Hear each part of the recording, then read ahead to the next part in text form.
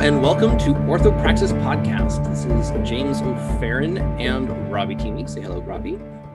Hey, guys. And this is our 20th episode. Good Lord, 20th episode. And our fourth in our series on you guys and girls and how we get along or don't. And so we're going to be talking about marriage and covenants and how those relate to all of this. We talked last episode about how to get married, or, you know, how to not get married. I suppose it's probably closer to what we talked about. Guys and girls pre-marriage. That part. That. And now we're talking about guys and girls in marriage. And to do that, we brought on a married couple. Again, calling up the experts, you know. Yes. So we have Azriel, a returning guest. I think this is a momentous episode, people. This is our first time having a returning guest. And of course, it's Azriel. So Azriel was with us first time for our episode on Ip Man, which is an excellent episode, if I do say so myself. I love that one. And now he's going to be helping us talk about marriage. A slight deviation. Depending on your marital status, you know, martial arts may or may not be included in your marriage aspects. And with him is his wife, Fiona. So say hello, peoples. Thank you for having me back. That was I know I went very far afield with all the Eastern elements and stuff. So the fact that I'm back, I just feel honored. So. And Fiona, you want to say something? She's looking at me going, cut. Say hello to the nice people. Hello. Great to have you. So this is also the first time we've had 4 people on our episodes at a time. So we'll see how that goes. We have enough chaos with 2 of us, and then we're multiplying that. So the square of chaos, I suppose. But we'll have some fun while we're at it. So just laying some groundwork, we aren't going to really be talking about all of the stuff that goes into how to have a good marriage or how to raise kids, particularly for that matter. That's a whole another ball of wax. And we'll probably want to pull in somebody who's at least twice their age to help out with that. Yes, somebody who may have some more expert advice on raising children and doing the married thing for more than, a few years in a row. But, yes. We're on a winning streak so far, but so far so good. So far so good. We want some a little more experience before we dive into that. But that's like me. I plan to be immortal. So far so good. Fair point on that. So, like C.S. Lewis said, you have never met a mere mortal. So I think we're all actually doing well on that one. But our focus will instead be more on what is marriage, because that is a controversial subject nowadays. And something of which the Bible actually has quite a bit to say, quite a bit more to say than about how to get married. He has to say about what marriage is and why it is. So we'll be diving into some of the really awesome pieces about how we glorify God through our lives, living it out, specifically in marriage. Yep. So, Ravi, start us off with our first scripture verse. So the first one that came to my mind was the verse. I learned it a long time ago. I think it was one of the guys at my church in California. He was going to Bible college and he learned this saying. It's Matzah Isha Matzah Tov, which is the first half of Proverbs 18:22, which is, whosoever finds a wife finds a good thing and obtains favor from the Lord. Which he who finds a wife finds a good thing. Which is saying that women which is a good general summarization of the Bible's view of marriage. Yes. Being married is a good thing, and it means that God has shown favor to you. Marriage is a miracle. Yes. The marriage is a gift from God, and it's kind of the way God created us to function. Mm-hmm. Yeah, it's the default state. Right, that other relationships are built off of. Yes, we were talking which is why in the creation story, God, the first thing God does after he creates man is he gives man work so that man will realize that man's not good alone. Man catching up with what God already knows. And then God creates a wife for him. Yes. That the two may reflect the image of God together. Yes. Something that I haven't actually dived into this. This is kind of more of a bit of speculative trivia currently, at least as far as research I've done so far, is that when it talks about the rib that God took the wife from, right? It's not actually strictly the piece of bone that we think of as a rib, because every other time it's translated in Scripture, it's translated as like a side, like the whole side. And so it's possible that the picture that God has there is literally God ripping Adam in half and then reforming the rest of him and then Eve out of the other half. And so the sense of total equality and then being brought together again in unity, which I find absolutely fascinating and quite a bit metal.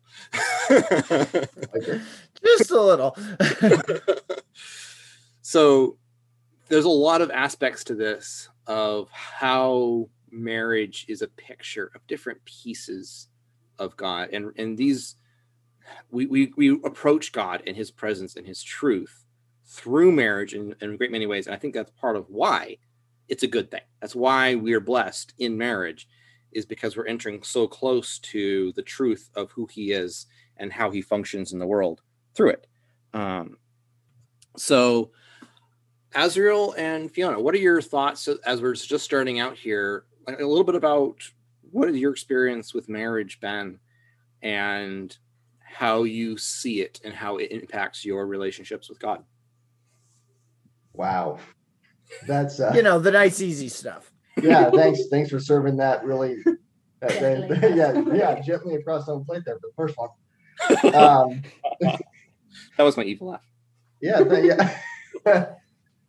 Well, first, I just think it's really cool. I need anything you got on that about it actually being half of Adam. I'd like to see that, because that's cool. Because it's like, totally, that's a statement almost of this is it, but other. Yes. So that's kind of cool. But marriage for us has been, Put a whole spin on the help that is meet or fitting for him, like two pieces fitting together when it's literally two halves fitting together. Right. Well, and that carries over in the Greek mindset of soulmate. So, yep.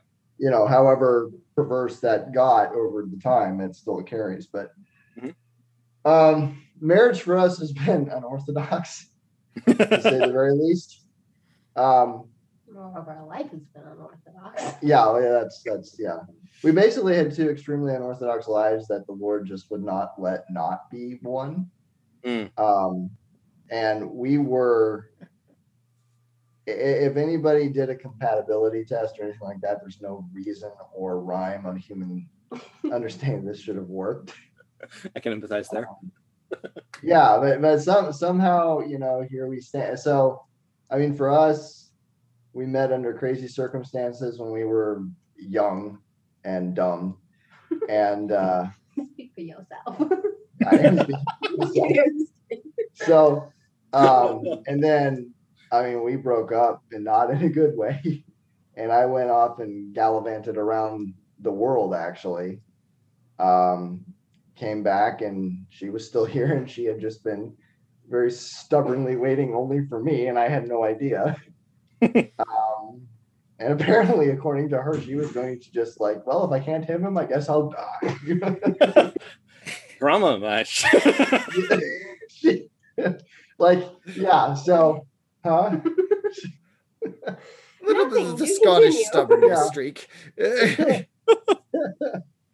So, but that, I mean, and then it was just through a dramatic series of events. We just kind of were like, hey, let's just get married. And then we did. It was, there was no great, I mean, we got married and then we went on our first date. We like to do things backwards. Yeah. So, let's see, what else did we do backwards? We did that, and then we went to our first movie after we got married together. We've been married a year. Yeah, we've been married a year, and then we went to our first movie together.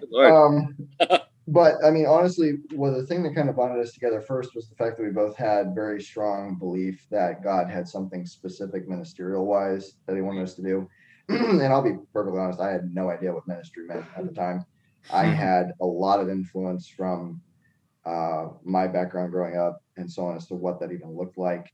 And then, part of my journey is the fact that I absolutely disagreed with my family almost entirely on theology for a time.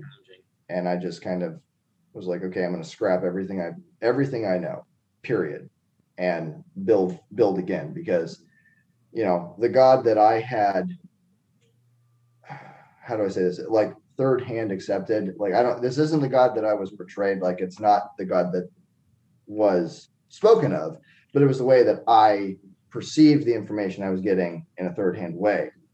If that makes any sense. But yeah, totally. So I'm like, I'm going to scrap it. I consider that I was agnostic for a while. God was there, but I really didn't care for him, and I really didn't think he cared for me either.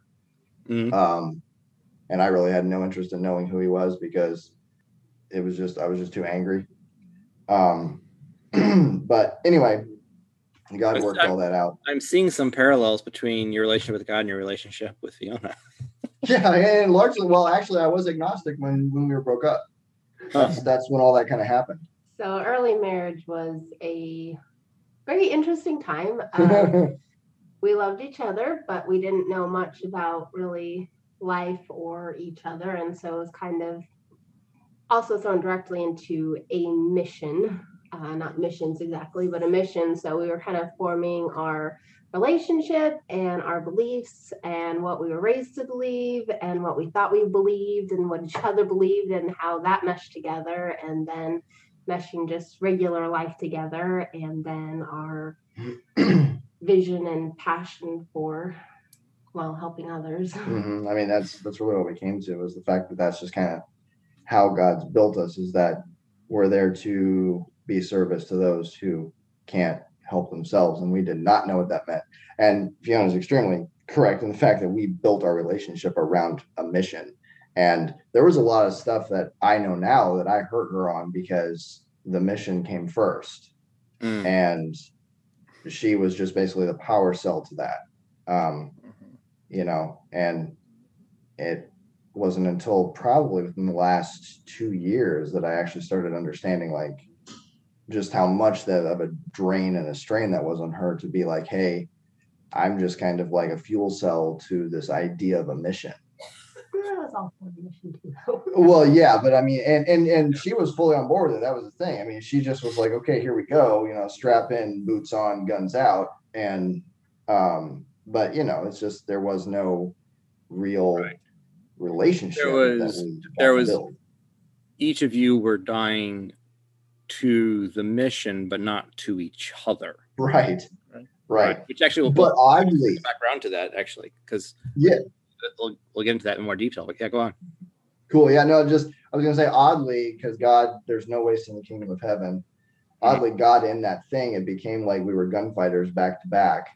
And the stronger that the outside forces came in, with the deeper we got into what we were doing as a mission, which was counter human trafficking and just everything that entailed, it actually created its own relationship for us, until one day it was just like we turned around at each other and like, oh yeah, we're married. Hello. Yeah, I mean, it like super fused us together, and then later we had time for the more fun and relaxed side of a relationship when you're not like in survival mentality. Yeah. So totally. I always look at it as like we were in the situation where, it was the gunfighter thing. We got hemmed in on every side until the point where we were back to back, and just being back to back meant, was enough to push the point home. We're like, hey, we're married, we're in this together. So, there's something that I talk about in my coaching about relationships and communication, because I think like this relationality is like a fundamental part of maturity and the underlying framework that all of our life is built on. But one of the practical pieces of that is that when you are in a defensive or threatened mindset, right? So things biologically, your amygdala is firing, adrenaline in your system kind of thing. It actually, your brain physically shuts off the parts of your brain that do creativity, learning, and connection. So you actually physically can't think creatively, think out of the box, or think for other people. You're purely defensive, and you get the fight, flight, freeze, appease pattern. And so in order for you to break out of that and actually connect with people and find a win-win solution, you have to short circuit that and move out of a defensive mindset into a value-based mindset. But what's interesting is like you can think of that in like a acute situation where like there's something really dangerous happening right now. Somebody just insulted me to my face and I had to figure out how to build something in this business meeting kind of situation. But there's also like a chronic sense of a pattern of behavior and perception that is defensive, right? Like a survival mindset, like you're describing. And so when you're in that survival long term, then it inhibits our capacity to connect to each other meaningfully. It inhibits our creative. It like literally inhibits our intelligence, actually, too. They've demonstrated that, which is really fascinating. But it creates this pattern of defensiveness, and God wants us to work communally, to work together. And so talking about that, like if you're fighting defensively in survival mode against all this stuff, and then once you're able to find some time to quiet, like you actually turn around and see each other, like, oh wow, wait, we're married, and then being able to really build on that shared experience. I suppose you could say even trauma, and build off of that common ground in a sense, is a powerful story of us when we're thinking about how this image is like. Every unique person and every relationship is unique, and those stories that come together into marriages are unique, and each one has like a little fragment of the glory of God in it. And so, looking at that and seeing how God worked his glory of showing a picture of how we relate to him through your guys' relationship is really interesting, because we do that all the time. Like we'll like be defensive and fighting against, it could be anything. It could be an addiction. It could be, somebody who's down and out, struggling as a homeless person, and he's in a constant defensive survival mindset. And then something comes along, gives him a breath of opportunity to turn and actually see God relationally and communally, and actually like, wait, God's been here this whole time, and he's been with me. He's been taking care of me. I haven't really seen it, but I couldn't have been here without him. And that builds a relationship with him.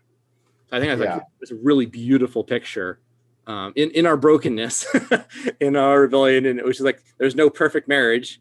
Even the marriage of the church and Christ, it's not perfect in the sense because the church is not perfect. And interestingly, that ties into a point we have later on about marriage as martyrdom. Yes, and the fact that the church through the martyrdom was forced to rely more and more on Christ. Yep.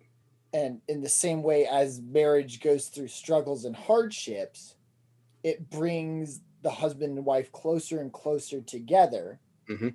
And that's like a cool mirroring and imagery in there. Totally. Yeah. I'm loving that. And I mean, and 100% on that. And I hate to be laissez-faire as it were with it, but I mean, yes, God being involved in it and stuff, but our favorite film and the one we watch in our anniversaries now is Mr. and Mrs. Smith, because that's kind of what it was. I mean, honestly, because I mean, like the first time that I took her out, and this is when we were already like basically engaged, I was involved in a lot of crap, if I can put it that way. And it's just for me, sharing, and Robbie's going to laugh because he knows me, sharing is not my strong suit. And so for her, it was just like she'd find out things, and as time would go on, and it was just like stuff that I was involved with, stuff that I had done, this kind of thing. And I'm not talking about like necessarily like, I'm not talking anything about like, oh, I've got a kid in Maui or anything. I'm talking like things I was engaged without doing, other organizations and so forth. That put a tremendous strain on who we were as a couple, mm-hmm. And so, I mean, in a lot of ways, our relationship did kind of mirror Mr. and Mrs. Smith a little bit. But, I mean, and so for us, it's always been great. And my point in that is saying that it's really great because I almost feel like this way that we did it, where we feel like it was kind of an inverted issue, is we're just now getting to the honeymoon stage. That's awesome. So, yeah, that was my And saying, let me just point out right now that you are one of the most unreasonably lucky men in the woman who decided to love you. Because I'm gonna own that with a side of steak sauce, bro. Totally. I think I told you this like the second day after I met her. Yes, you did. You did. That's when you were coaching me by the ring. That is awesome. All right, so before we dive into we have like a list of different facets of marriage, and we can really circle back and dive into a lot of these different pieces in detail and kind of bring up some other stories that we've heard as illustrations. But one other piece that's kind of underlying and fundamental to the concept of marriage is, as we mentioned earlier, the created order, and how God, if you look at how God created, first he created ex nihilo, out of nothing, out of the unformed chaos.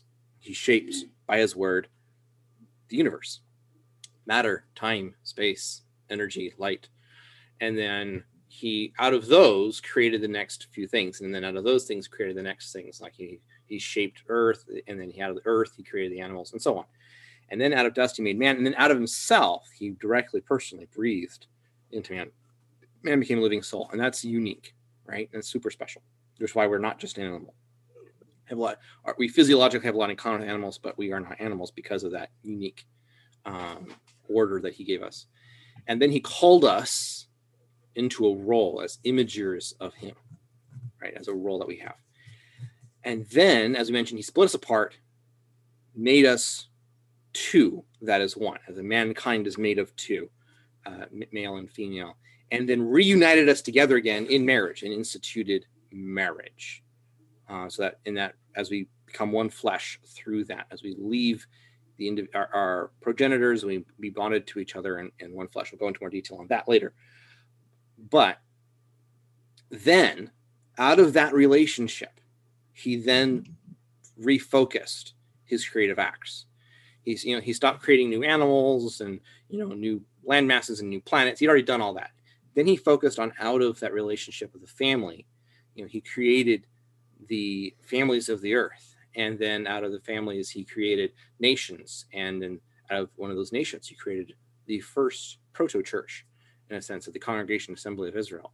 And then out of that, he created the church, triumphant through the ages, the kingdom of heaven that fills the earth.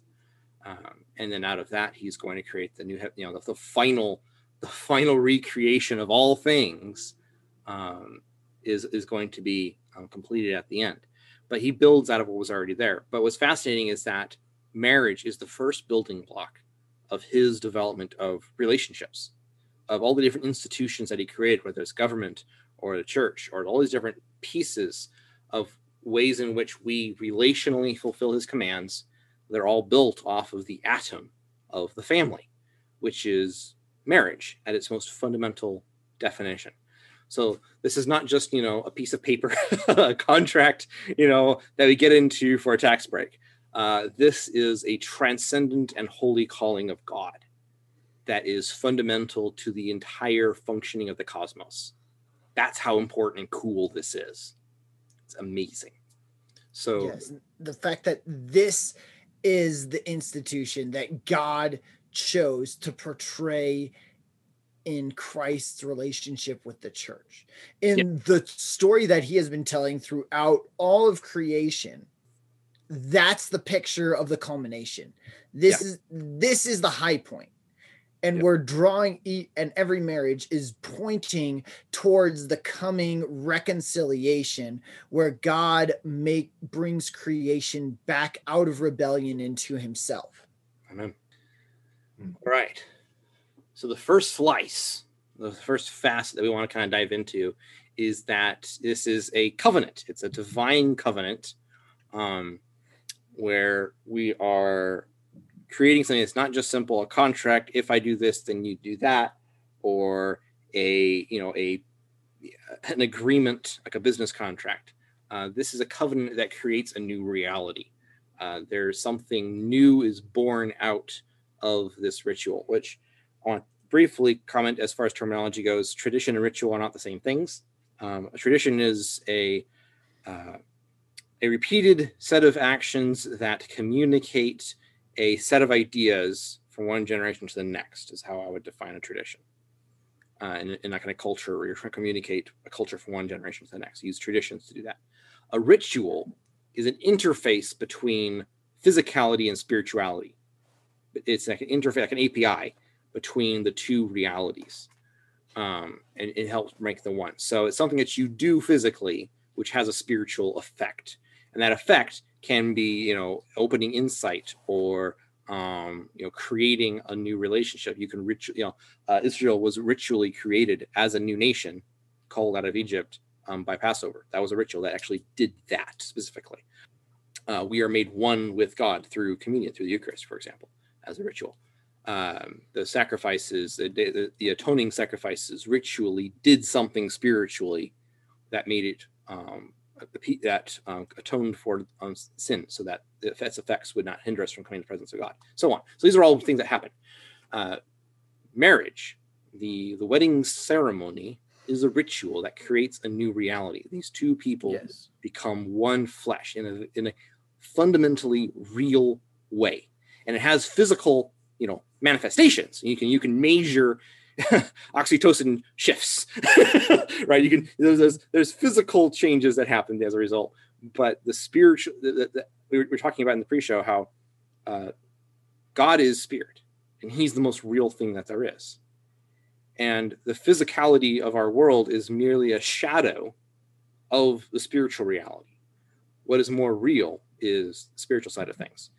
And so it's not like we're doing something physical and there's like a symbolic picture that has intellectual significance. There's actually something spiritual that actually happens that we then see effects of in the physical world.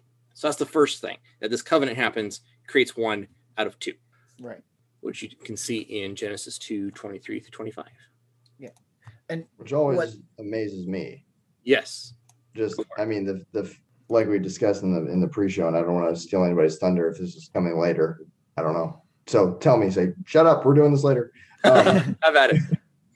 No, just like we had discussed, it's like creation itself is constantly in replicating and diversifying itself. Breaking into pieces. Yeah. And it's like entropy. Sometimes in a good sense, sometimes in a bad sense, but yes. Yeah, in both. But you get mountains that turn to rocks, that turn to pebbles, that turn to dust, and then are into the earth and reheated, and the process begins again. But only with creations in God's image, really. And I mean, obviously with animals, there's an element of this, but it lacks the triune nature that humans have, is the fact that two produce one. You have two entities that come together, and actually, in considering it a little bit further, you can't have life without God. So in reality, it's a triune effort. You have the husband, the wife, and then the Spirit of God giving life to create this singularity, this one human being. And so just the way that God replicates himself and the way that he first created man, where it was a triune effort to create man in our image. Yeah. Is something that you almost tremble if you think about it in that light, because it's the foundation, the building block of creation, when God was saying, let there be, and let us create. And we, it's just so much a part of our mundane existence now, and that we lose that element where our physicality is both a spiritual symbol and a reality. Yes, because God doesn't just create patterns in symbols that are just mere metaphors. He writes the picture of his ineffable essence in the fabric of reality itself. Right. He's woven pictures of himself throughout all of creation, so that anywhere you look, whether how big you look at the sky or how small you look at the microscope, everything screams the glory of God. And the crowning of all that is marriage. Deafness that we can miss it. Yes. But and that brings us around again to Genesis chapter 2, the end. After God has created man, God saw that it was not good for man to be alone. So God gives man a job to do. He tells him to look at all the sheep and cattle and everybody and give all the animals their names. And Adam realizes that all of the animals have one of their own, except for him. Then God puts Adam to sleep. God creates the woman out of the side of the man. And then he wakes up Adam and brings the woman to him. And then Adam said, "This is now bone of my bone and flesh of my flesh. She shall be called woman, for she was taken out of man. Therefore shall a man leave his father and mother and shall cleave to his wife, and they shall become one flesh." Amen. And they were both naked, the man and his wife, and they were not ashamed. And it's interesting, just it popped back into my head. Verse 24, "Therefore shall a man leave his father and mother, and shall be cleave unto his wife, and they shall become one flesh." It's the first, at least as far as I understand it, it's the first non-linear story portion in there. It's not part of the story. It's commentary almost thrown in there because it's not directly related to Adam and Eve, because Adam didn't have a father and mother to leave that he was going to cleave to his wife. Yeah, it's like the first teaching point ever in the Bible, and it's like, by the way, the first teaching point is about marriage and how marriage works.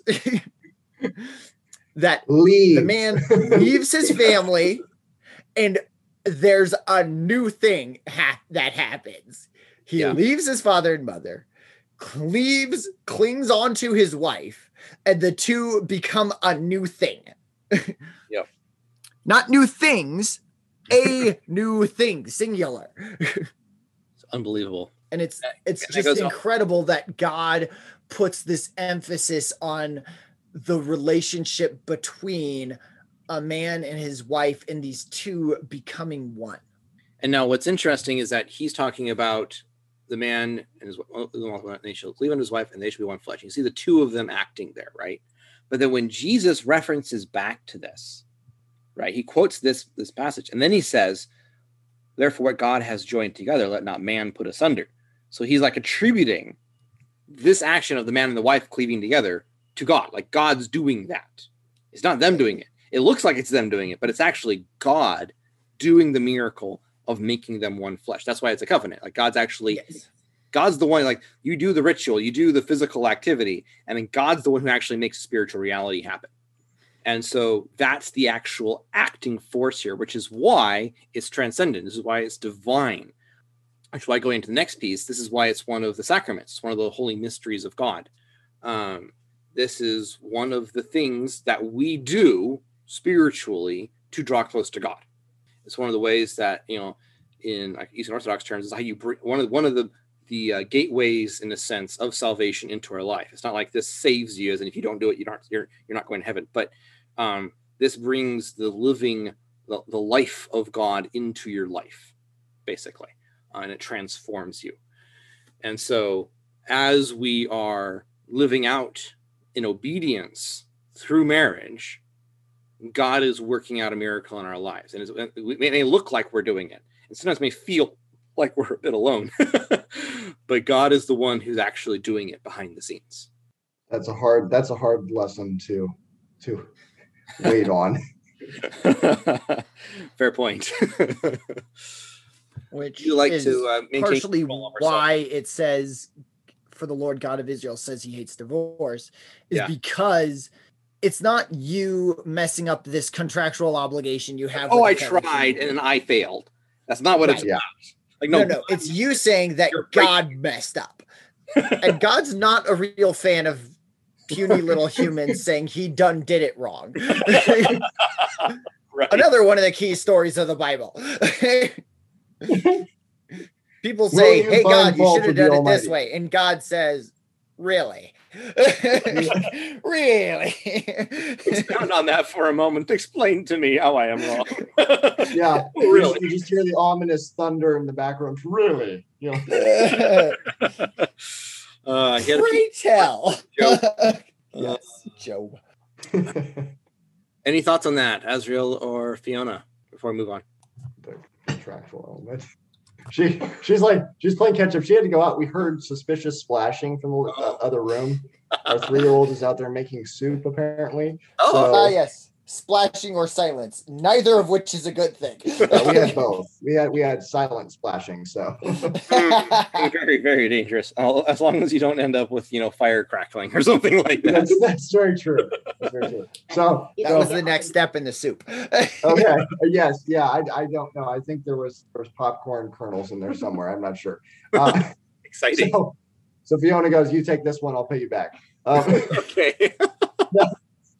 No, just I guess just with the covenant idea, especially in the West, we're so used to the idea of covenants being no more than something that's contractual, and if we can find a way to get out of it without cost, we will. Loopholes. Yeah.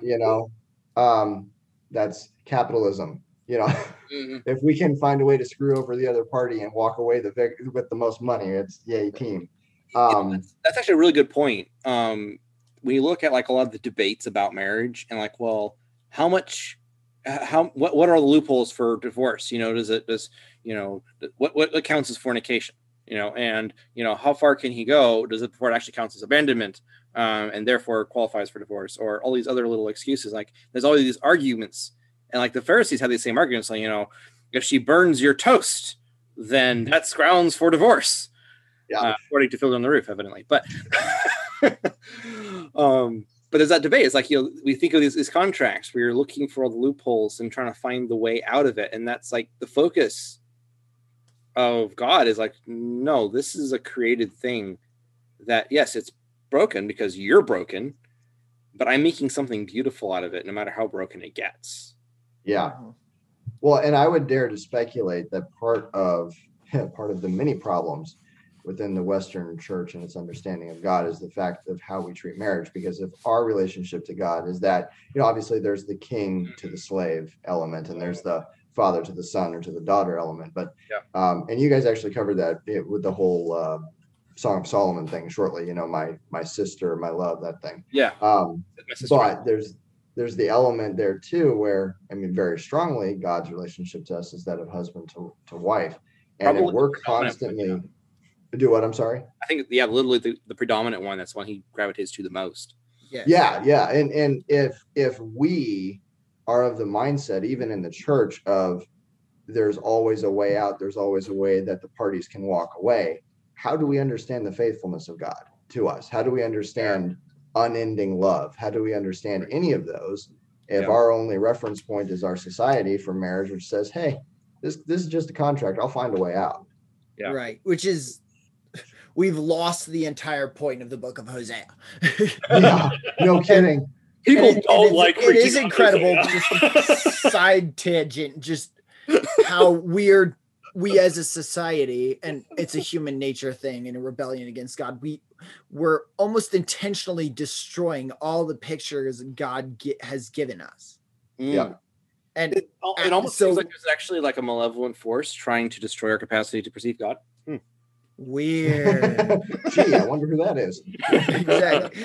But because we talk about marriage, the entire idea behind it, like you guys were just talking about, is being destroyed in this seeking to see how close we can get to breaking the picture. And then fatherhood. Mm-hmm. We've destroyed fatherhood in Western culture. Yeah. And we treat marriage like the story of Dorian Gray. We really do. Yeah. Yeah.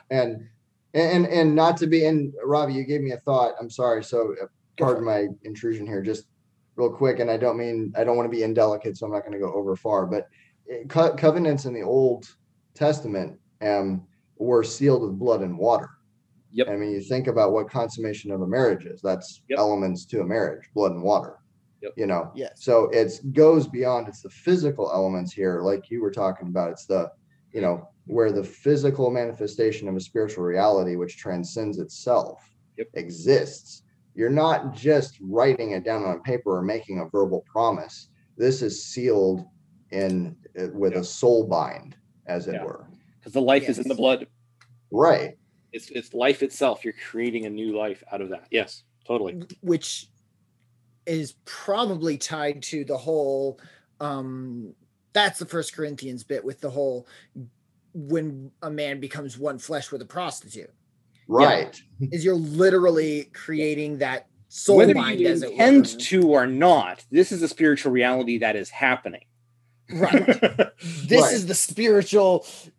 This is what spiritually happens when this physical act occurs. Right. Yeah. And that the fact that God was so protective of that because of the spiritual thing that it creates, which I know a lot of them in the modern reaction against, the reaction against the conservatism and against the God's created order. There's the whole free sex mentality and the question fundamentally materialist.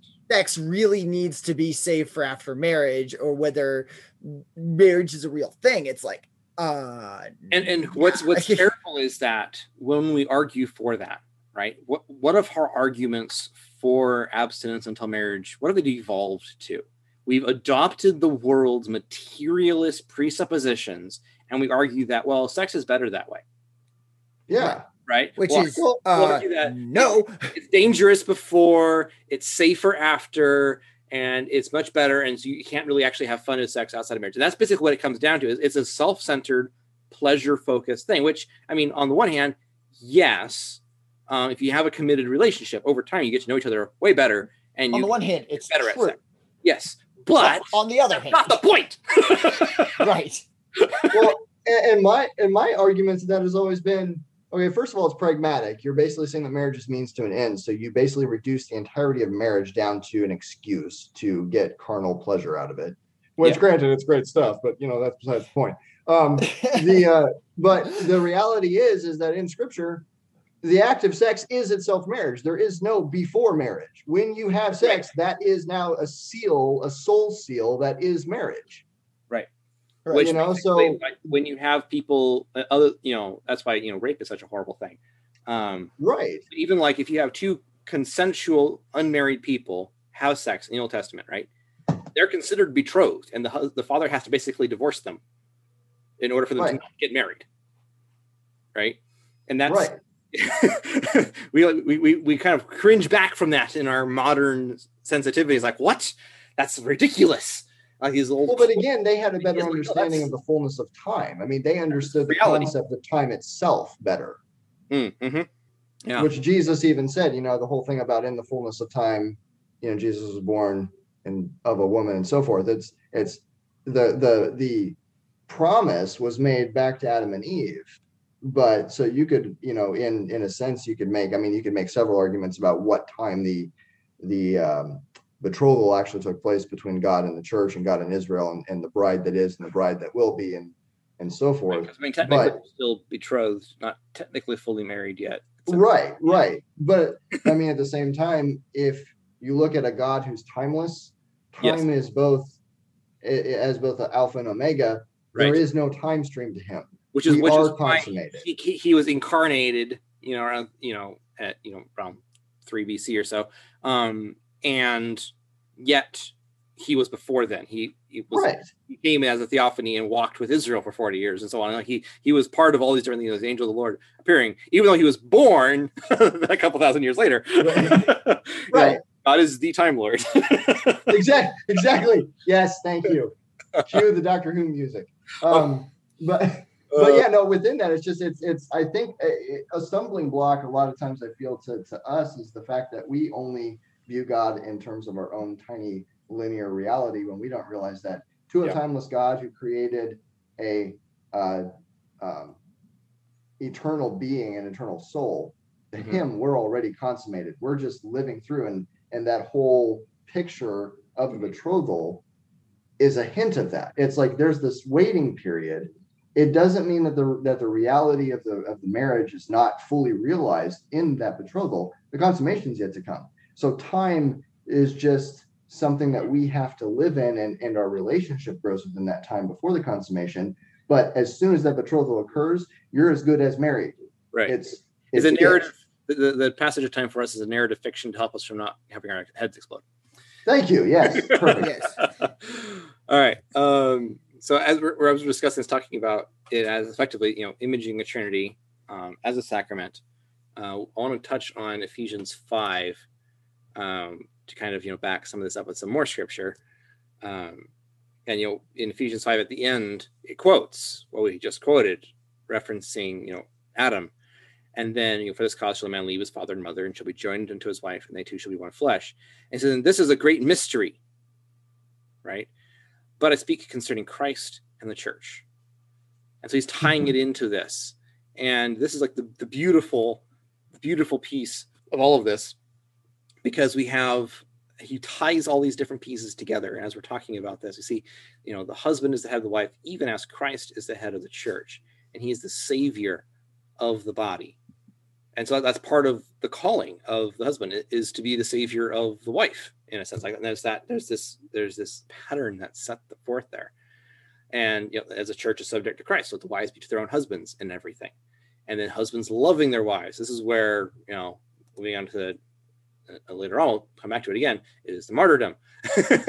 Loving sacrificially, as Christ also loved the church and gave himself for it, that he might sanctify and cleanse it, the washing of water by the word, that he might present it to himself, a glorious church, not having spot or wrinkle or any such thing, but that we should be holy and without blemish. And it's that cleansing from the contamination of sin. And so the role of marriage in that sense is a crucible that purges us from sin so that we can enter more closely into the presence of God. And so this is like one of its core functions, and which is, the role of sacraments as a whole and the role of the church, which is why the family is a small church. It's the little church. It's the domestic church.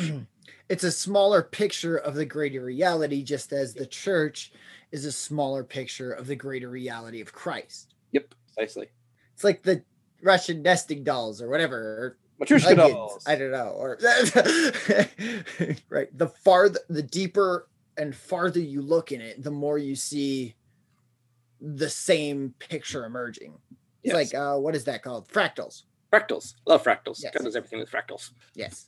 I might do an episode on fractals at some point. Anyway. Have I mentioned that I love math? End nerd tangent. End nerd tangent. End bracket. All right, moving on. So let's dive a little bit into domestic church. What does that look like? I heard a story of a husband and wife. They went in for marital counseling to their pastor, and she was complaining that he was, acting, unloving and controlling and domineering, all these kind of things. And he's like, no, I'm just trying to love her and follow Christ's commands towards her and all these kinds of things. And so, he preaches the word to her and all these kinds of things. And then she stops up. I was like, has he told you how he preaches to me? He literally sits me down on the couch, stands over me with the Bible and preaches to me like from a pulpit on top of me practically. He's like, oh, that's probably not the most loving way to do that. But like, there's this weird distortion of this idea of how the church, people, it's almost too literal, but in a bastardized sense, almost. That, yes, the husband is, the bishop of the household in a sense, and he is. But when you reduce the function of the church to just preaching, right, which is a problem in itself, then that's going to manifest in the family as just telling each other what to do, basically. And that's not the role of the crucible, of the hospital that the church, in a sense, is supposed to be, or the war stronghold that the church is in conquering sin and evil in the world. I love the idea of the church militant. Yes. Triumphant through the ages. I feel like this is a thing we all three of us agree on. Probably all four of us. Yes. Knowing Fiona, I'm pretty sure she agrees. No. Fiona would carry a very large sword with the best of them. Awesome. So any thoughts? What is that? She might hit me with the pommel a couple times. I don't know. You deserve it sometimes. Yes, I do. That is fair. So actually, I'm thinking about this because, Ravi, your family is practically a church in itself.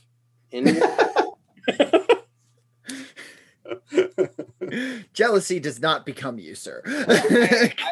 I came from a very similar family, so we joked that if we moved to the other side of the church, then the church would start tilting the other way. Anyway, you had a question there. Yeah, so because we think of churches and families and they interact in the church assembly, but the way in which they interact with the church body as a whole is kind of a function of how they act as a church at home, right? I know my family had family worship and Bible time and these things constantly throughout the day, every day, of just acting as a church, educating each other and blessing each other and challenging each other throughout our lives. And then so that when we went to church, effectively, we were bringing church with us. We were already part of it. So it wasn't like, something we went to on Sundays. It was part of the rest of our life. Yes. And it kind of tied us in with the other little churches that are also going to church. And we could, then, double check each other, and right. Synergize. And I know our family tended to be more insular than perhaps we should have been. And so there wasn't as much of that as we could have had. But there was still that strong sense of family church. I mean, we home churched for a while too, as a big part of that. So there was that too. But having that living, breathing, sacramental lifestyle as part of your home, as part even just between you and your wife, even before you have children, is I think critical for a healthy, whole and hale marriage. In that sense. And just the idea of not isolating incidents. Yeah. That, again, a lot of what the podcast is about is about glorifying God isn't an isolated incident that we do for 5 minutes on Sunday morning when we do the quote worship time. That's not how God created us to worship him. Yes. God created us to worship him in all of life.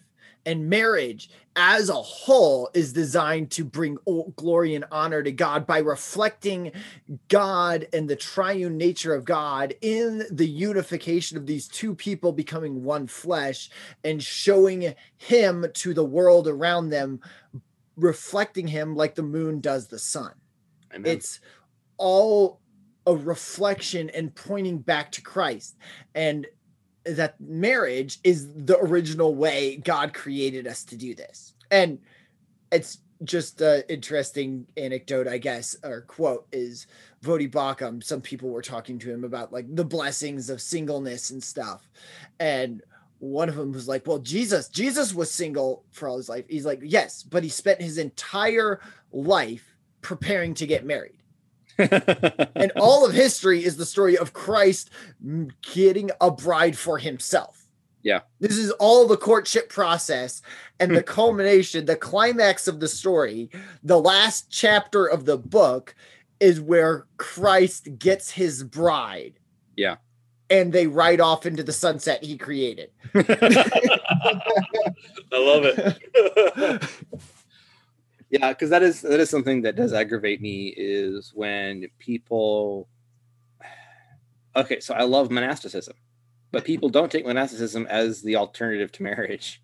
They take secularism as the alternative to marriage. Like, well, I might get married if God calls me to that, which basically means if I find myself inclined to listen to him about it. Right. And then they go like, I'll settle a career first, and I'll do all these other more important things, and then I'll have fun with the wife, kind of thing. Like, no. You aren't prepared. That's not how this works. That's not how this works. How any of this works. You're right. You don't get prepared for marriage. Marriage is what prepares you for life. And going without is like you choose a life that cannot be lived well with a wife, in a sense, if you're going to go without one. So that's where you go. Practice your whole life to live singly. Then when you get married, you are you don't get a career if you don't get a wife. Like you go be a monastic, you go do that, and you dedicate yourself to that. That's what that's for. But you don't get to go off and serve yourself in alternative to serving a spouse. Which actually, let's just jump, because let's just jump over to martyrdom, because that goes really segues into that. So this is something that is, relatively explicit in, Ephesians 5, as, husbands loving wife as Christ gave the church and gave himself for it. But it's also in 1 Corinthians 7 at the very beginning, about where our bodies don't belong to each other. They belong to our spouse.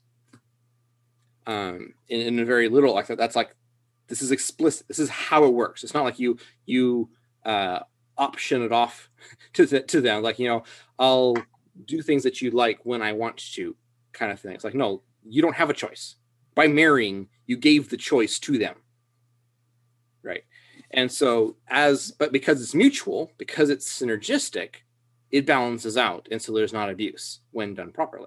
When you are submitted in humility to each other, then it actually precludes abuse. It actually is antidote to it. But you explicitly belong to each other. You're sacrificing yourself for each other. And this is recognized in many of the church fathers as a form of martyrdom, which, when you think about martyrdom as, as witness, and how do we witness to the glory of God? Through our sacrifice of things that are less than him, things that other people would cling to, things that other people would say, this is most important to me, and you go, that's nothing compared to God. And so I'm giving it up. And so there's actually like 3 categories historically of martyrdom, where there's the martyrdom of repentance, where you're giving up sin, and there's martyrdom of asceticism, where you're giving up things that aren't sin, but they're good, but you're giving them up for something better. So like fasting, right? Giving up your own appetites, and then there's the final martyrdom, giving up your very life. You're resisting unto blood against sin, and you give up your life for Christ. And so living out marriage falls into the first 2 of those 2, because you have to give up your sin in order to get along with each other. You expose your sins very aptly and quickly. If you find yourself blind to your sin, you just ask your spouse and they'll help you out. It's one of their very useful functions.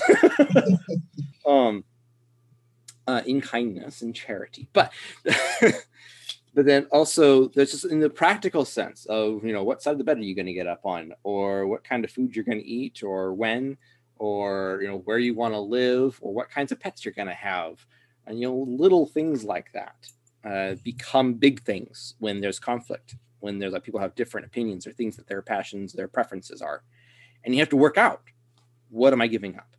How am I sacrificing myself for the other person to make them better and closer to Christ? And so that's where martyrdom enters into this.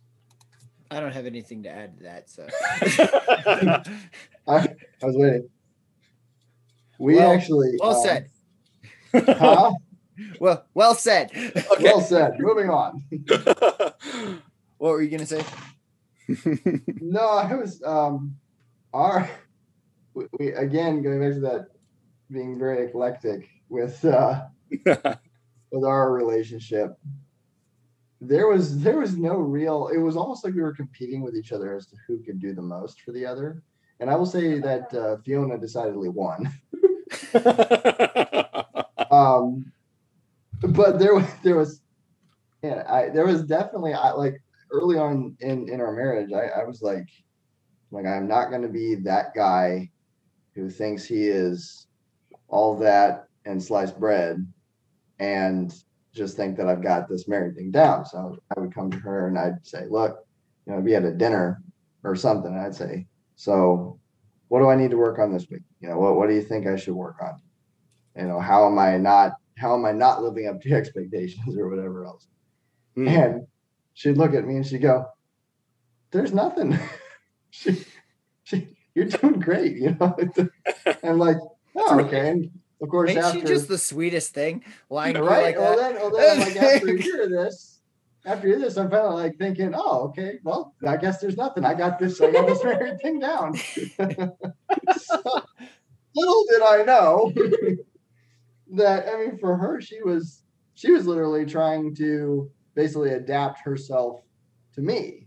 And so it was in her head, it was like, there's nothing wrong with you. Anything that needs to be changed at my level. And me being the masculine male who doesn't understand female speak very well, first coming in cold. And again, you got to understand in context. I mean, this is us still doing our mission. So this is like us. So after 3 months being married, this is us like literally like wiping gunpowder off of our lips as we're reloading. And I turn around, oh, by the way, should I take you on dinner or something? And while everybody's and then it's like, oh wait, sorry, hold that thought, and then bang, okay, all right, sorry, where were we? And it was she's like, oh, you're fine, And so it was only later that I learned like, crap, So, and I'll see what I want to see what she has to say about that or anything, because I mean she's just like, there was never anything wrong. It like took pulling teeth to get her to say, well, this kind of irritates me and stuff. And now we're in a better place where we just kind of talk, we just talk it out midway through, and it's great. She'll be like, what, this really annoys me. And I'm like, okay, that's cool. I'll fix it. So. To be fair, you didn't really have any annoying habits, like you said. You didn't leave your socks around and things like that. So. Very handy. Very good. Very good. Yeah, I at least had. Well, I was slightly regimented just from my own living. Stress conditions. Yes.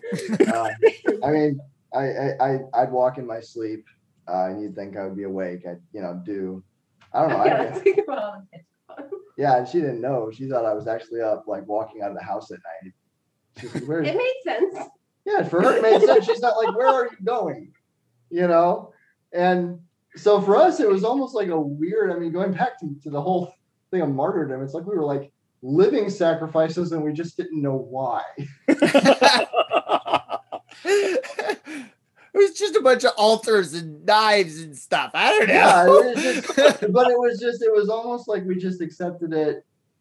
Well, I don't think either of us really came in with expectation. I think that was part of what made it work, was we were already to the point where we came to it bearing our cross, as it were, because we had an yeah, I mean, to us, we were flexible. Yeah, we came to it willing to part with everything we had, because we both were mission minded when we came to it, and this was about sacrifice and serving God. And so our mindset was already that we were willing to make whatever cost. We'd already considered the cost. Marriage was just part of the grand scheme of things. It wasn't an end of anything. So yeah, what? So she I don't know, I missed that message. I'll hear about it later. No. So but anyway, so it was really, really unique. But talking about martyrdom, there was definitely that element. I just don't think we realized what was happening in our relationship until years later. It's funny how God gives us lessons and then afterwards says, oh, by the way, you learned this. And you're like, oh, I did. Wow. Yeah. Fascinating. It's funny because like in my own marriage, my wife and I are like polar opposites as far as personality goes, which we've intentionally walked into that from a perspective of us being complementary to each other rather than contradictory.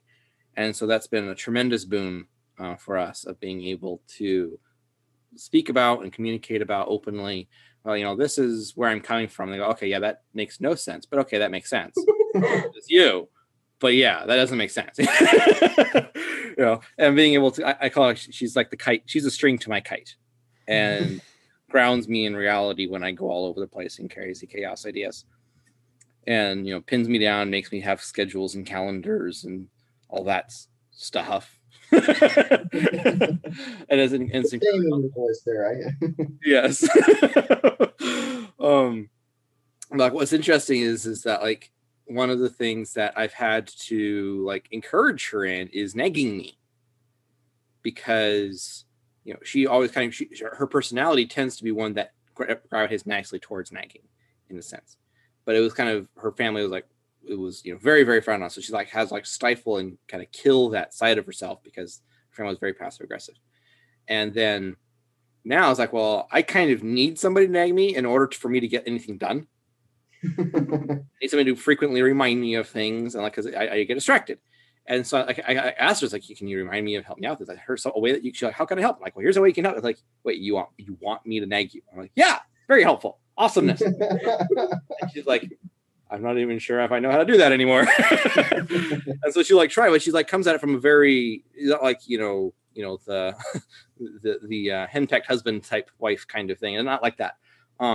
It's very loving and helping to remind me of things and bringing it up. And because she's kind of cautious about it and uncertain in a sense, and I am explicitly asking for it, it actually is very helpful and very healing in a sense. And it is part of that synergy, but it's like, it's a dying to herself or of herself to help in that way. And it's dying of myself.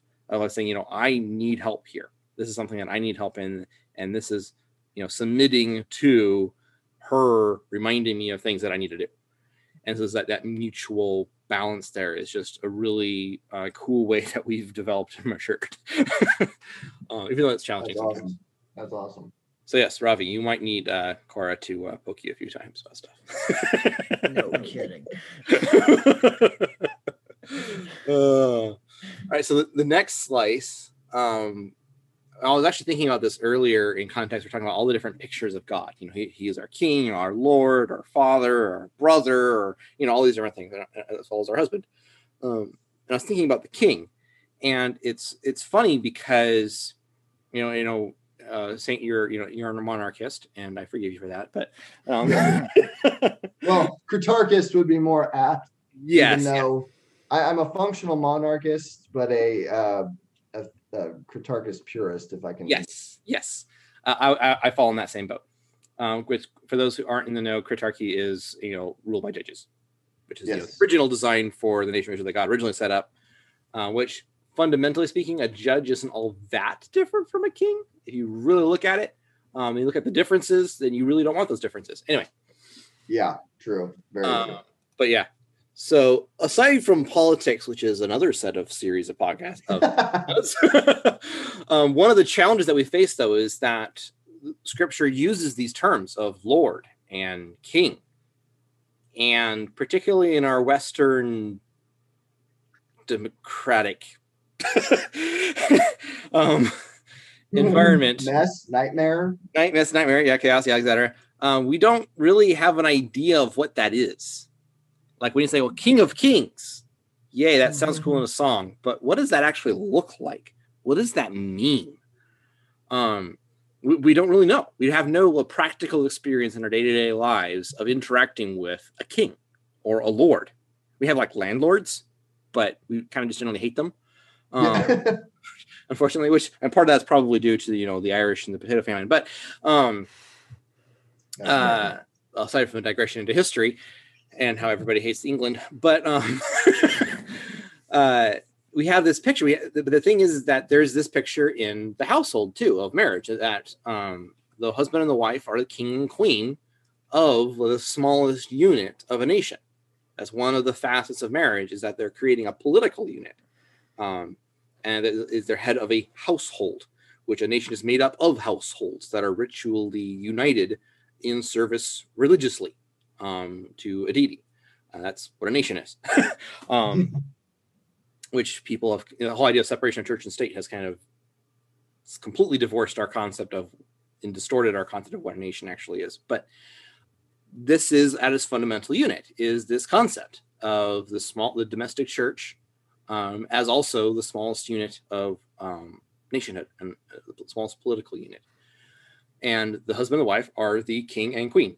And the joke or the idiom of man's house is his castle is literal. That's like, yes, that's totally it. That's what this is, actually one piece of this, which is lost in modern society, I believe. And with particularly with the kids being subjects instead of democratic other senators or something. Yeah. A little kind of madness ensues. That was one of the things I always remember my dad saying growing up. Whenever I'd be like, "But Dad," he'd go, "This is not a democracy." Yes. I know my dad said, "Yeah, we could be a democracy." So how that works is each of you kids, you each get one vote, and then Mama gets the number of votes equal to all of you plus one, and then I get a number of votes equal to Mama plus all of you plus one. like, that doesn't work for democracy. Yeah. Exactly. Dad, I've done the math. This does not end well for me. Dad, shocked face on. What? So that's a no to the general election then. Right. We're not electing the dog in charge. God appointed these specific people to have the role of king and queen, even if they are horrible at it. And that's something that like fits in with all of this, because this is how God designed it to work. And we can look at it as like this ideal thing, like we're participating in the holy duty of a sacred mystery of God. But mundanely, a lot of it is messy and broken and frustrated, and a lot of cries and tears and blood and sweat, right? It's very human. Yes. But I mean, oh my goodness, God uses that. God uses that so well. And so it's not about, well, you're not worthy of being my king, or you're not worthy of being my queen. Like, well, who cares? This is about role. Guess what? This You're is given. the role God gave us, so this is the place we're gonna act. This is how duty works. This is like duty is not a 4-letter word. That's a whole other episode too. Well, in that light, I'm sorry, you had more to go on. Ask for your opinion. Head for it. Okay, all right. No, I was just going to say, in that light, just if I can, if I can be anecdotal here, that's probably one of the ways that our marriage excelled, was this idea of king and queen, because why am I not there surprised? was never, huh? Why am I not surprised? Yeah. Well, there was never competition between us about anything. It was like ever about anything. It was always like she could completely disagree. And this is another thing. We don't always agree politically. We don't always agree. Rarely do we agree politically. We don't always agree theologically. She would be more, reformed and of that vein. And I would be more of that, catacomb Catholic vein. And we disagree vehemently on some things. Undercover Orthodox, yes. Yeah. Okay. Yeah. Go, yeah. I'm trying to convince her, but But anyway, but it's like at the same time, we've got no problem ever. Like if we went into a voting booth, I'm like, you vote opposite to me. I don't care. There was never any threat to our marriage, to our home. And I always knew, and I always know that at any time, if I say, well, we're going to war anyway, regardless of the dissent, she'd strap on her sword, pull it out, sharpen it, and say, I still think you're an idiot, but here we go. I mean, so there's always like, okay, that's fair. If we're still standing when the battle's over, you can tell me that again, type of thing. Right. But for us, it was just, it always worked because, I have implicit faith in her abilities to run the entire house. Like I'm like, here's the bank accounts and stuff. Please tell me we have enough money. And just stuff like that. I'm like, please tell me you're hiding money someplace so that we have something, because I haven't even been thinking about that. It's just that's been our relationship since day one. It's just been more so we came into this as we're the same team regardless.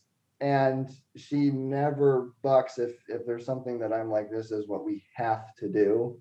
Mm-hmm. She can disagree and think that I'm against God's word, but she's still going to back me because, not sin, mind you, but she's still going to back me. And if there's something, otherwise it splits the kingdom.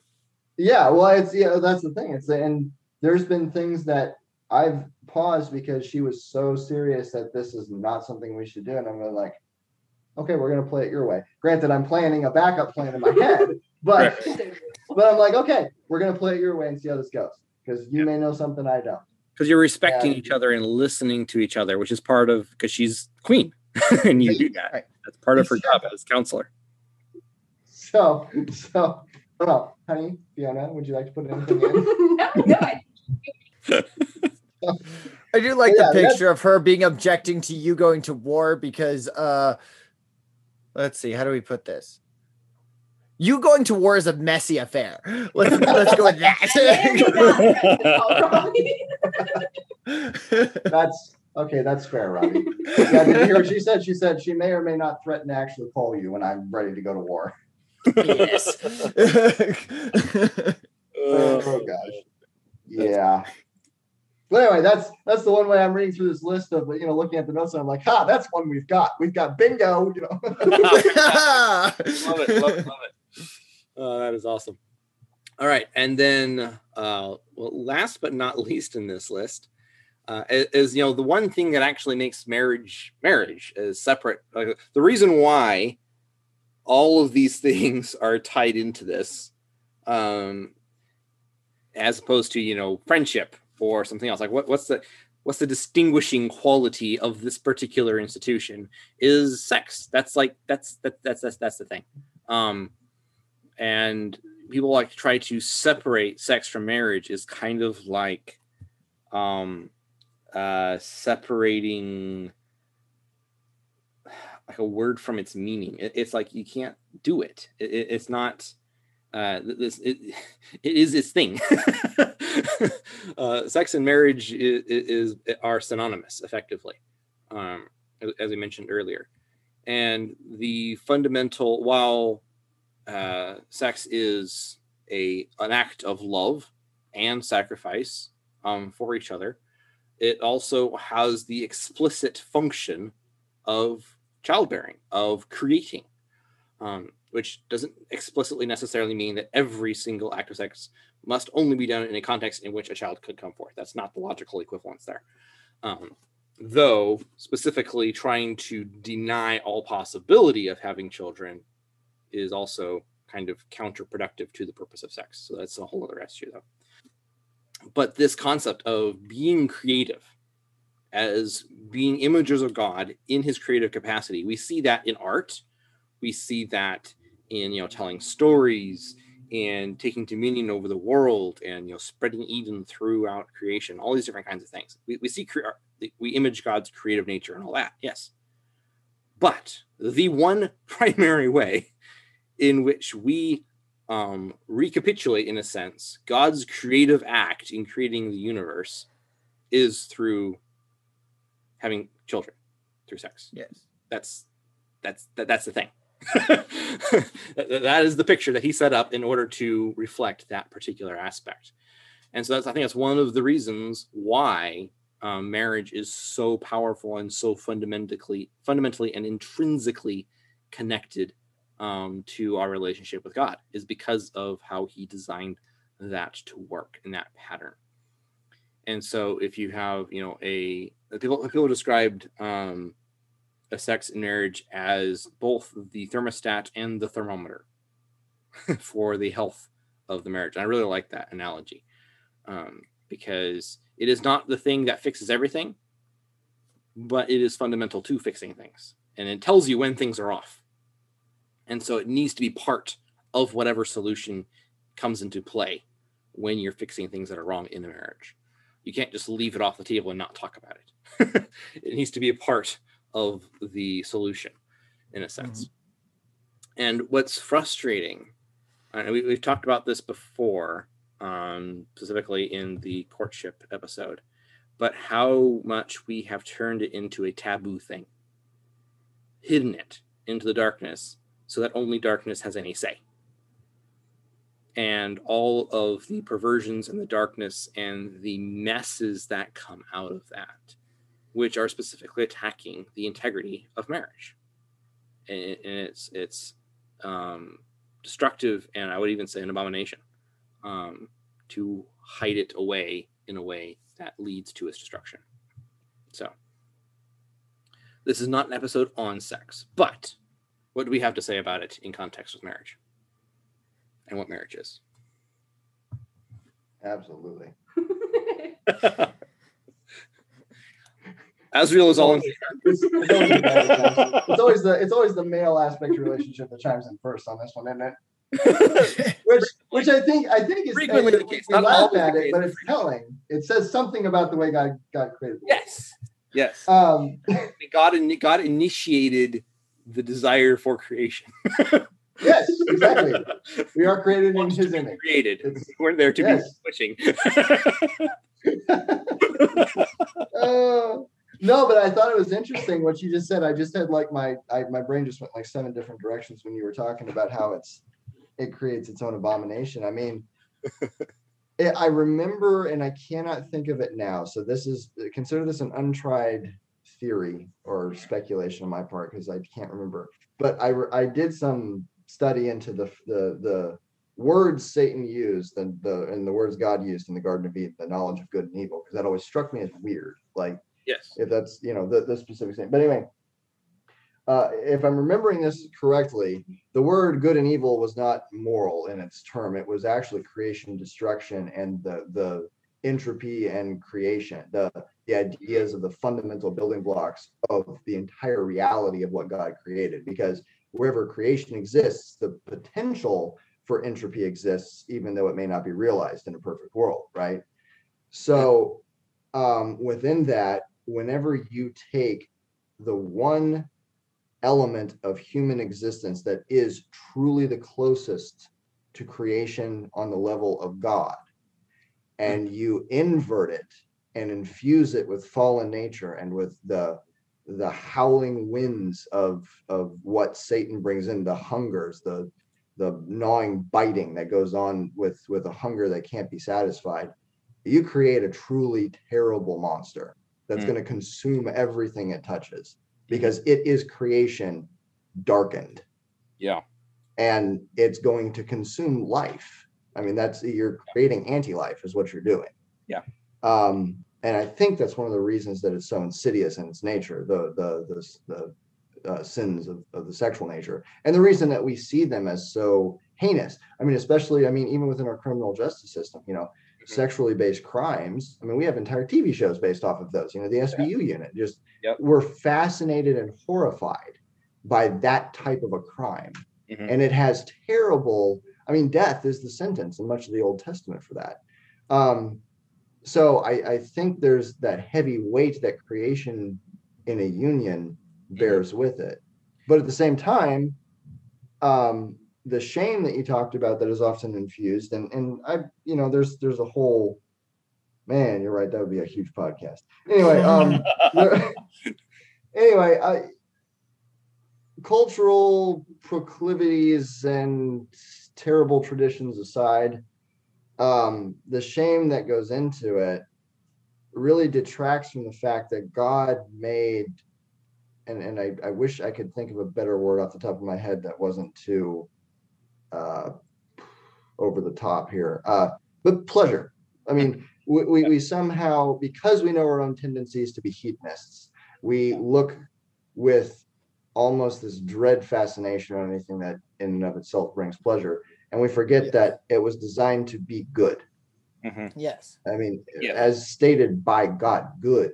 That holistic, healthy, singular element of goodness that can exist in something where God says, and it is good. But and then reiterate in the New Testament, marriage is honorable and all in the bed undefiled. Right, exactly. And that word undefiled, mongers and adulterers, God will judge. Like this is like this. I made this perfect. I made this beautiful. Twisting it creates abominations. And what you were talking about earlier about the destructiveness of sexual sin, there are specific sins.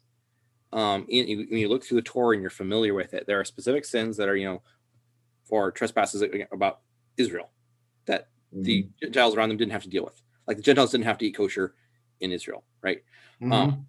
But there were specific ones that applied to everybody, right? Yeah. And some of them were explicitly said, these are not only ones that I'm calling you not to do and people who are in you not to do, but every nation needs to also keep these. Because, the people that you're wiping out right now, they did these, and this is why you're wiping them out. Right. So if you break these, it says the land is not only defiled, but it will spew you out. The land itself will vomit you out as a people if you contaminate it with these particular sins, or this kind of sin. And those were specifically idolatry, sexual immorality. Yeah. Right. And the devouring of the blood, and that's the innocent blood as a third one. And so when you look at the ones that are reiterated for Gentiles in the New Covenant, right? It says, what are they told that even the Gentiles must keep? You don't have to worry about all these other laws and all this kind of stuff. But we look at the ones that you think that could be symbolic. No, these are real. You still aren't allowed to commit fornication, which is the blanket term. We kind of miled that down to premarital sex. That's not what fornication means. Fornication means specifically all of those sexual laws that were listed in Leviticus, which includes incest, includes it actually does include polygamy, it includes bestiality, it includes homosexuality. All of those are included in that. And so you do those, and you are putting a curse upon yourself. You're distorting something that is so sacred, one of the sacraments, and turning evil. Just like if you pollute the Eucharist, with condemning the first in First Corinthians, he's like, you guys are, some of you are sick and some of you are dead because you're not doing it right. You're polluting the Eucharist, polluting the sacrament. That's not a good idea. That's what it's like. Marriage is the same kind of thing. You're polluting this. You're twisting this. You're putting a curse upon yourself. Which is why you look like through nations and you look at their rises and their falls. When they're successful and prosperous, their national cultural ethos tends to line up with the family values that you see in Scripture. They value these things. And then when they start to collapse, correlates with when they start to accept these kinds of abominations. Yes. And typically, you look at the pattern, once they specifically accept them, once they start, committing abortion, that innocent blood, once they start accepting, homosexuality, these kinds of things, idolatry, those kinds of things, they cease to exist within around 3 to 5 generations, like as a nation. And here we are. Welcome to America. Speaking of which, again, the cyclical nature of time. Yes. Yeah. The more things change, the more they stay the same. Oh, what is that? The Gods of the Copybook Headings. I love that. Yes, thank you. That poem is totally. just Totally. excellent. One of our most popular readings is that one. Possibly because it's also one of the shortest, but this is fair.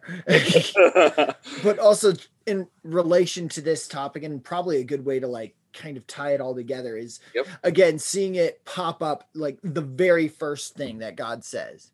And then throughout the New Testament, how this is the key. And like we talked about, this is going to be the culmination, this marriage. Just a good center point. Malachi, the last book in the Old Testament. And the last book, unless I'm getting my history mixed up, it's the last inspired book of the Old Testament, talking about of God's prophecy that God won't speak to his people again until Christ comes, until he talks to Zacharias. Right. The end point in Malachi chapter 2, where it's talking about the judgment God's going to have to bring upon Judah because of their faithlessness and how they've been abandoning their wives, the wives of their youth. But you say, why does he not? This is Malachi 2:14. Because the Lord was witness between you and the wife of your youth, to whom you have been faithless, though she is your companion and the wife by covenant. And then Malachi 2:15.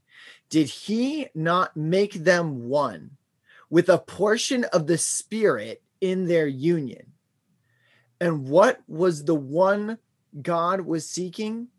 Godly offspring.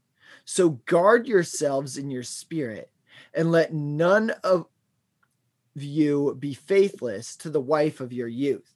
And just there's so much in that one verse. Yeah, totally. And that the point of marriage is godly offspring, but also this part that I hadn't realized before I was just looking it up, that God made them one with a portion of the Spirit in their union. That God is literally a part of his Spirit is in the union, just in the same way that he breathed the breath of life into Adam and made him a living soul. That's powerful. So God breathes the breath of life into this new union and makes them one. That's powerful. And that the point of this is godly offspring, which is the creation mandate. The be fruitful and multiply, fill the earth and subdue it. is tied in with marriage and with the unity that we get through marriage. Which is a bit more than a piece of paper. Yes. Actually, I think we should wrap it up there, because that's a really great place to tie it up, and encourage and exhort each other.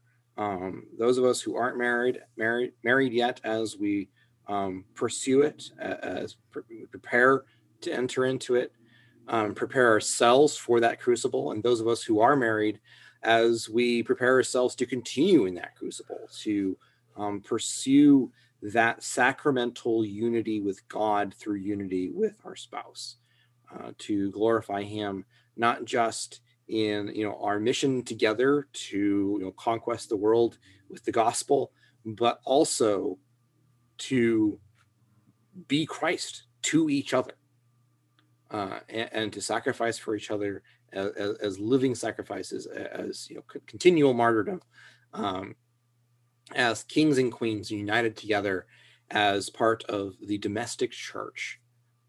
We have this beautiful, amazing, divine covenant, this huge duty and responsibility that we are called to.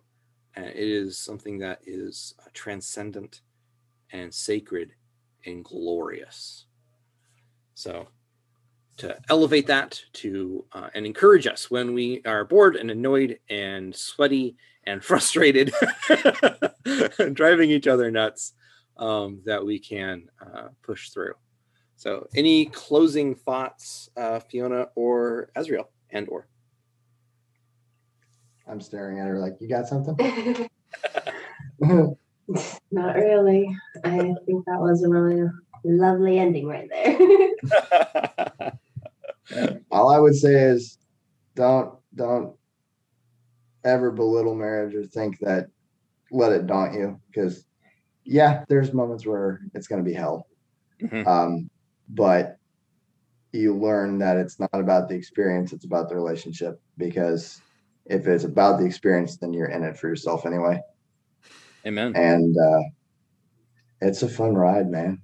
Yeah, I think in some ways it's not as hard as we make it out to be. I don't know, in some circles, especially within the more conservative homeschool circles, where we kind of study it and like how to fix all the problems ahead of time. Yeah, dissect it to death. Yes. I would say it's not that hard. It's life, and you gotta live it. I like that way of putting it. Well said. And for once, Azriel, you were more concise than I was.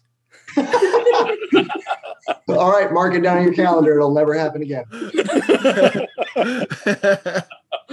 All right, Robbie, take us out. Okay, so with that, just to tie it all together, Revelation chapter 19.